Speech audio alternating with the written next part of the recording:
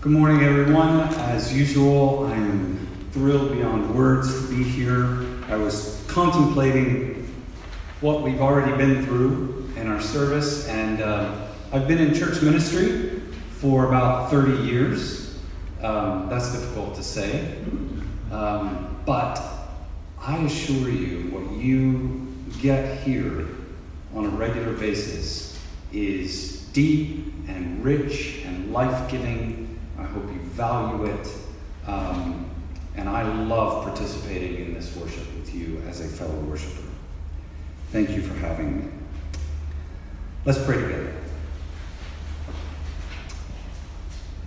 May the words of my mouth and the meditation of my heart and all of our hearts be acceptable in your sight, O Lord, our strength and our Redeemer. Amen. Well, today's the second Sunday of Lent. Does that get your juices flowing? Yeah, I thought so. Compared to the other seasons in life of the church, like Advent and Christmas and Holy Week and Eastertide, Lent seems to offer very little that captures our imaginations.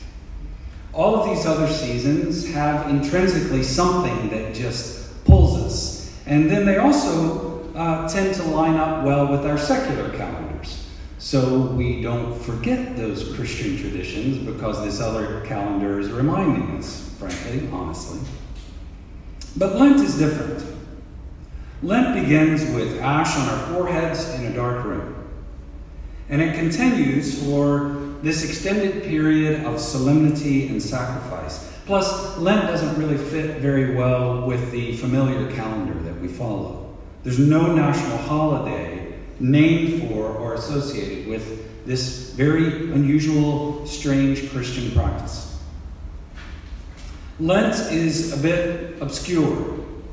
It's slippery. It's uncertain. It's repentance and mourning without self-flagellation. It's sacrifice without loss. It's fasting without starvation.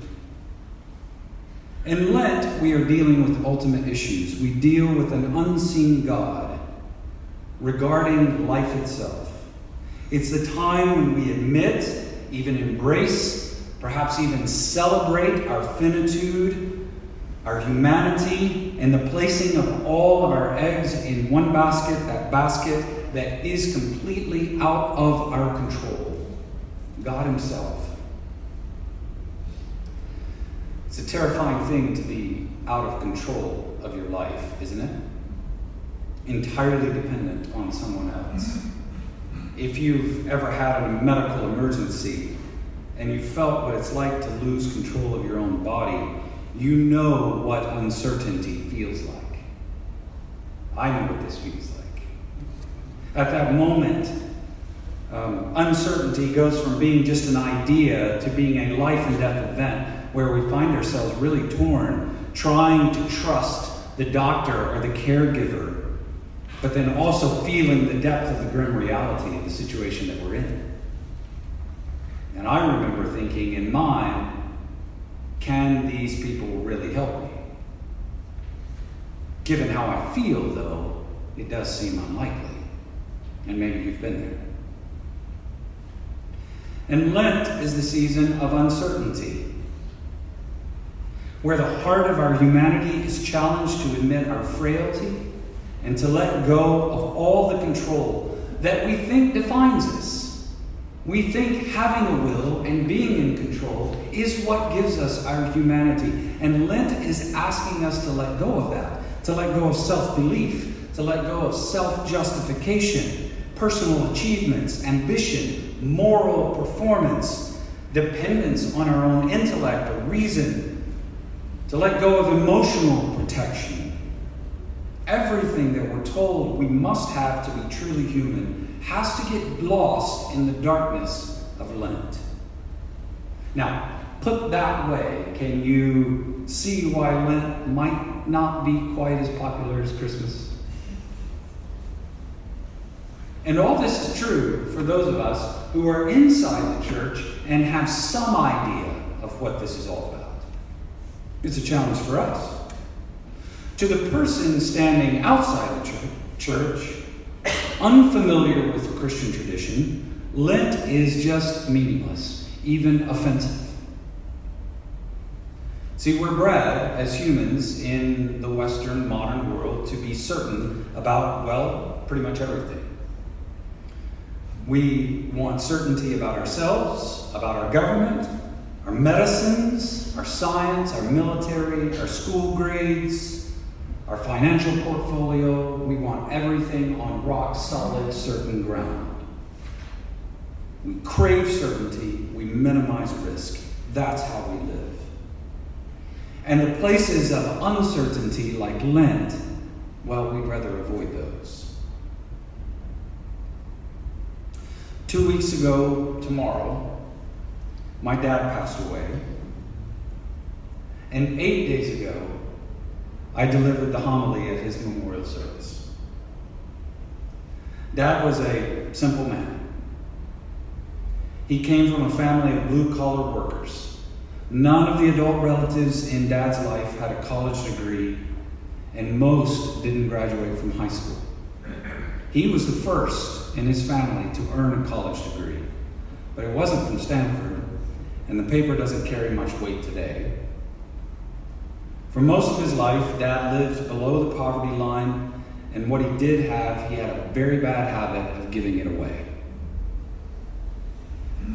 Dad also wasn't known for his towering intellect or his entrepreneurial genius.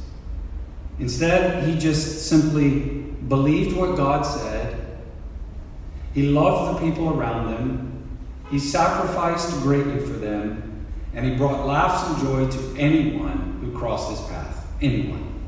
Whether that was a high-powered business person or a waitress at a diner. His was true childlike faith that never questioned the sanity of going all in with an ancient male Jew who died a slave's death at the hands of a minor ruler in the corner of the Roman Empire. When I spoke at his service, there were 3 other family members there who have lost their childlike faith. One of them grew up with me, hearing the same sermons that I heard, reading the same texts that I read, and now he's turned his back on the uncertainty and mystery of faith in that man Jesus, and he sees science as the only true reality. The other 2 who were there are 24 years old and have been hurt by the church. Not really in traumatic ways, but enough to make them see her flaws and failures, and they've decided, along with a lot of other people our day, to fully deconstruct their faith. That's the term now. They are deconstructing. And listening to them describe their current mindset about God and the world and themselves is breathtakingly confident. The kind of certainty that no 70-year-old should have, much less one of 24 brief years. Now, I love all of them, all 3 of them, very deeply, very much, and I always will. But they've decided that faith in the self and faith in the observable universe is solid ground, both for this life and the next. And the requirements for a trust and faith in this mysterious and unexpected God are just too much for them. They're too heavy. I'm struck by the juxtaposition of my late father with these 3 relatives. And I ask myself, was my dad a fool? Maybe he wasted his life. Maybe his willingness to wander and wonder through life was a tragic mistake that could have been avoided had he just simply taken the steps that everybody else knows we should take about the world, the certain, demonstrable, surefire means of success and prosperity. Bank your life on what you know, what you see, and go with that. That's what my other relatives have done. But instead, Dad opted for the strange and unpredictable world of following God who asks us to trust him while we wear a cross. And how do we know if he's right? How do we know that the uncertainty of following Jesus and the darkness of Lent will lead where we think it will? Will it go to eternal bliss? Will it go to the hope that is embedded in every human heart? And that was Abram's question in Genesis 15. Up to this point in the narrative, God had twice promised Abram that he would bless him, make him a great nation, give him his own land, both for him and for his descendants.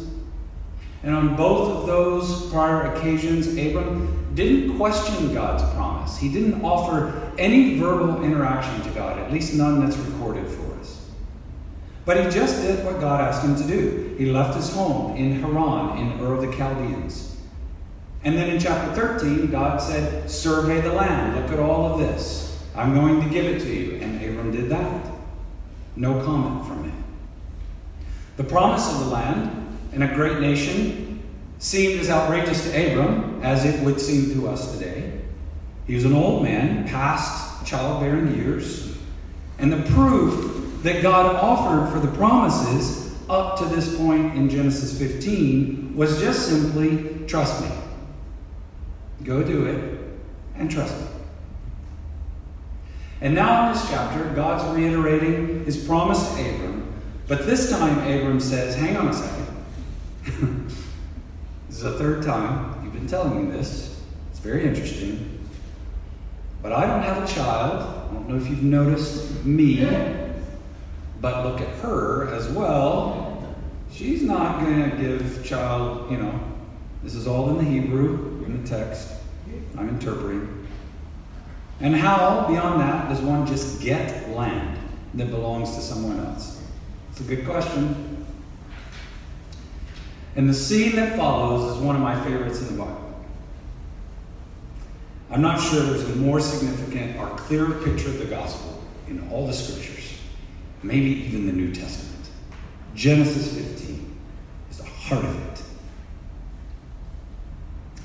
So placing the dead animals across from one another with a space in between, this was a common thing in the ancient world, a way of making an agreement.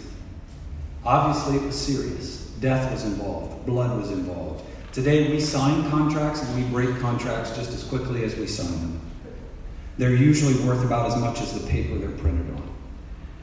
But a covenant in the ancient world was a life and death agreement, so blood had to be involved. And what the two parties were saying to one another was, this, what you see in these animals right here, this is what you can do to me if the terms of the covenant are not kept.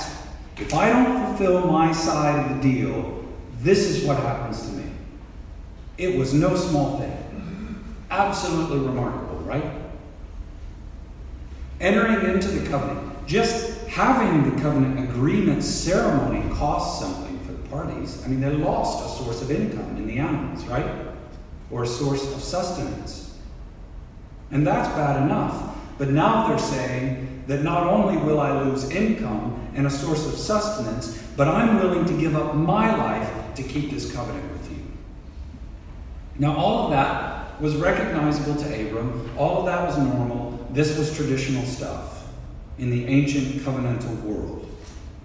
But then the story takes a very unusual turn. Abram begins to experience a coma-like state in a great and terrible darkness that's really difficult for us to understand. We're not sure exactly what it was. It seems that Abram's aware enough of what's happening, but he's clearly not in control. Something has overcome him. And in the middle of the darkness, God begins to speak. And it's interesting to me what he describes. God describes the upcoming slavery of Abram's descendants but also their salvation. What he describes is the Exodus from Egypt. The Exodus is the great salvific event in the history of Israel. It defined them as a people. To some extent, use my words carefully here, it also defined their God. Or we could at least say, God became known to them as, I am the Lord your God who brought you up out of the land of Egypt. Who am I? You can find this throughout the prophets, throughout even the historical books. Who am I? I don't just have one name. I am the God who did this. I am identified with that salvific event. So his identity and their relationship to him became eternally linked in that Exodus. So that's what God talks about in this scene with Abram. He's giving him a bit more information. He's pulling the curtain back a little bit more widely. First it was just leave your home. Then it was, I'll make you a great nation.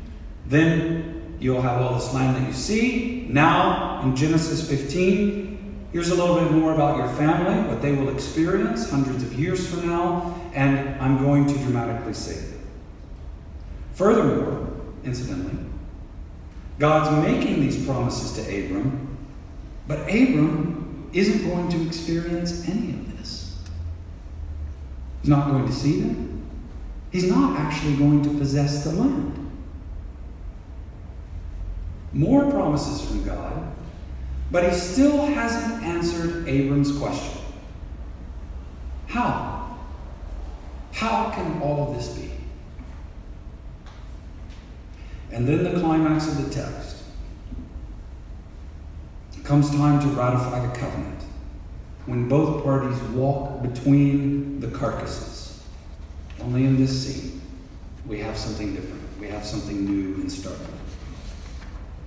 Abram becomes a passive observer and a fiery torch. The translation is a little unusual, but it's the same word that's used later for God's presence with Israel. The fire at Mount Sinai, the cloud, the pillar of cloud, it represents God's presence. So whatever form this is, fiery pot, fiery torch, whatever it is, this is the presence of God with Abram. And only this presence passes between the aisles. Nothing else. Not Abram. So what's God saying here? He's saying, not only may this brokenness and death happen to me if I don't keep my side of the covenant, but may this brokenness and death happen to me if you don't keep your side of the covenant. It's mind-blowing to me that God still doesn't offer what we might want as proof for the promises. He just says again, in a new way, trust me.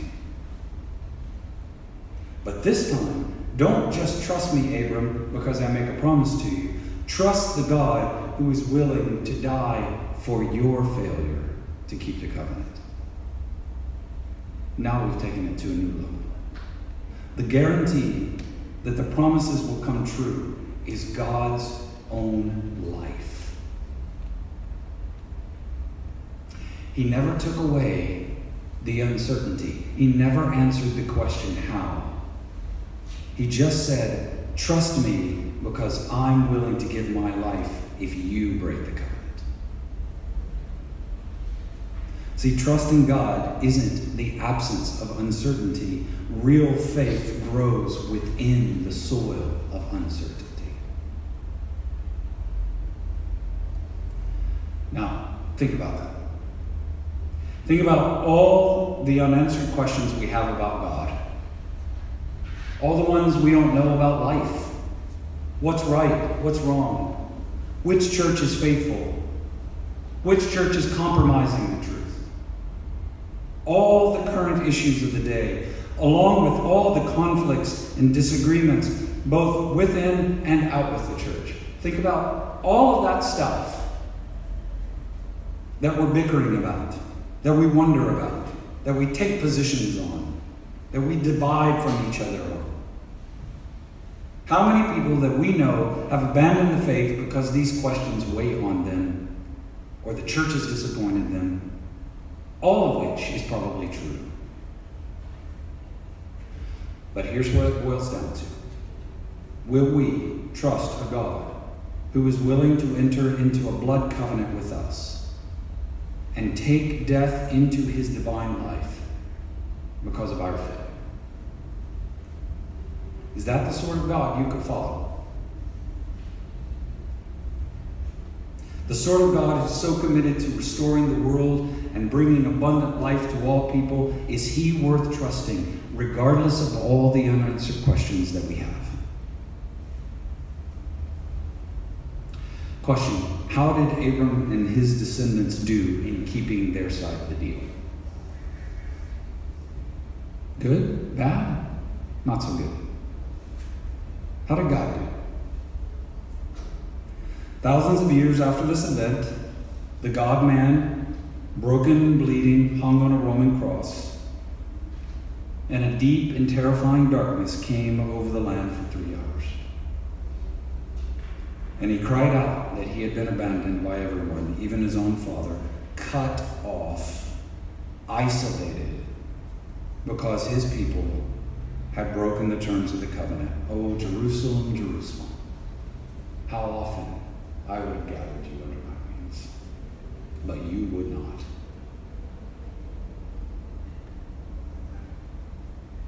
There were a lot of things my dad didn't know or understand. There are more that I'm unsure of, and questions I'd love to have answered that are not. And if you want to share with me your personal trauma at the hands of the church, or bemoan the lack of scientific evidence for the claims of Christianity, well, I may not be able to offer you a satisfactory response. Yes, the church is messy, and the kind of proof we desire may not be available. But if this is true, if this God took on death, not just for Abram, but for all of his descendants, indeed the whole world, for no failure of his own, wasn't that good enough? In the name of the Father, Son, and Holy Spirit. Amen.